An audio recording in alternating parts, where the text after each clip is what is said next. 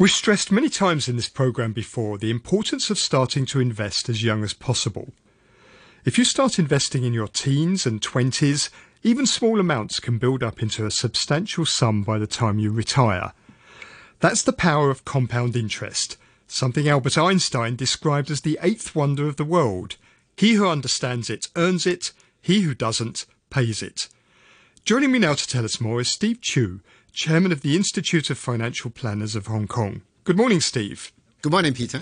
What are the advantages of starting to invest when you're young, say in your early 20s? Well, that's a really great question. Actually, I think it's simple math, to be honest. If you look into this thing we call it the miracle of compound interest, meaning the longer you save, and then obviously assuming you got the same annualized investment return, the higher return, the total amount of return you can get at the end of the period will be much desirable. So really, if you plan early, save early, you get more.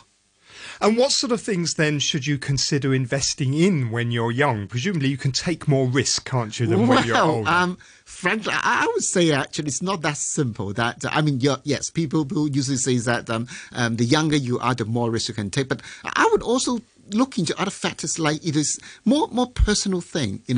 Peter, you see, there are people that are very susceptible to risk. They love taking risks, in a way, even to the extent they think they're gambling or something. But there are also a lot of many young people, and investors or not, they're also very cautious and conscious about the risk of losing money. So I would say it depends. But if other things being equal, usually people will say that the longer investment horizon you have, you can actually withstand the short period volatility, so to speak. So market will go up and go down, but over time, if you invest into an asset or you go into some investment, have a longer term track record of a reasonable investment return, then actually the longer time horizon you have, yes, you can take a little bit more risk, and because you can withstand the volatility in between. Basically, that is really the reason. So when you're young, if we see volatile markets like we have at the moment, where you can get quite big corrections, really the tip would be to try and ride it out. You don't have to keep trying to time the market in and out, take a long-term view. Exactly. That is really the theory that now, like for instance, we are talking about talking about the stock market, for instance, or we call it equity markets in the industry.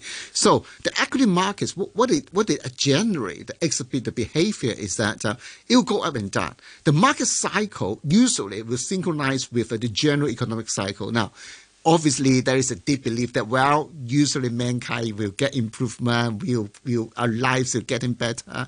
And when you talk about investing into equities, you talk about ownership of those companies. And companies, if they're doing well and they keep on doing well enough, and generally the economy is growing, then obviously you get very good return in the equity market in the longer run. Now, the problem is when you buy or you go into the investment right now and you're looking for a longer term return, and it's really hard to figure out whether this is the best time, whether the price is right or not. So I think the better way of thinking that is that you aim for longer term, which means that no matter what's going on with the market right now, maybe it's the time to invest. But if there is a volatile market, maybe then you give you a better chance to go in at a level that is a lot, so to speak, cheaper, meaning more variable. Now, young people tend to start off with a lot of debt, not a lot of spare cash.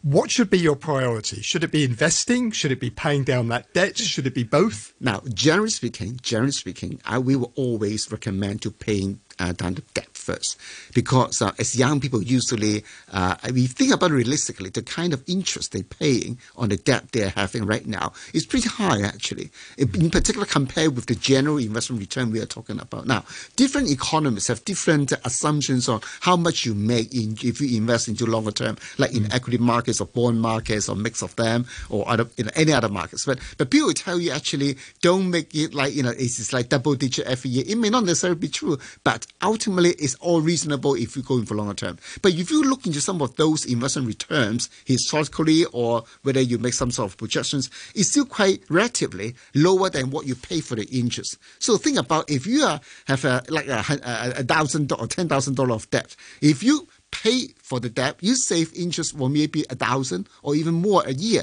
But on the other hand, if you invest 10,000 money sideways, you may get maybe less than 1,000. So it doesn't really worth it to not paying the debt right now. Now, young people find investment daunting. Where can they go to get good advice and to find sensible wealth building strategies? Yeah, usually we always say you talk to professionals. So this is important. I think I recall there are some surveys out there talking about where do the millennials these days get the financial advice? And you know what? The biggest chunk of the source of information are the friends. And they talk to each other. Some of them will look into listen to the radio and reading the news online, offline, whatever, and they try to figure out their own solutions. I would say, actually, to be frank, you have to talk to those professionals, and particularly to those professional financial planner where it can give you a little bit more holistic, total solutions, not just crunching into one or two bits of advice, but plan for your future. I think that's important. If you plan early, and then you get your biggest return in the long run.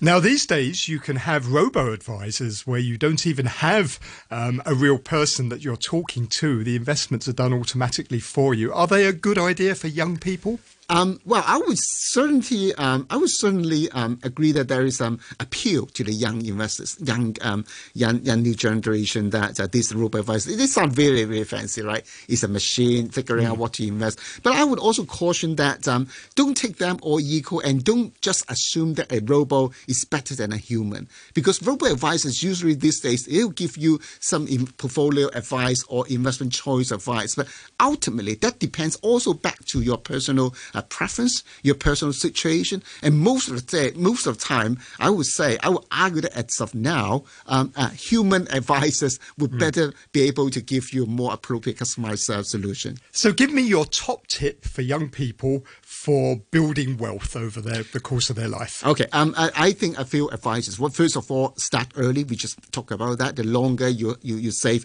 the more you get. The second is don't be afraid of starting with small sums of money. There are so many financial products out there. You can start with a couple thousand or even a couple hundred Hong Kong dollars. Actually, you can do that.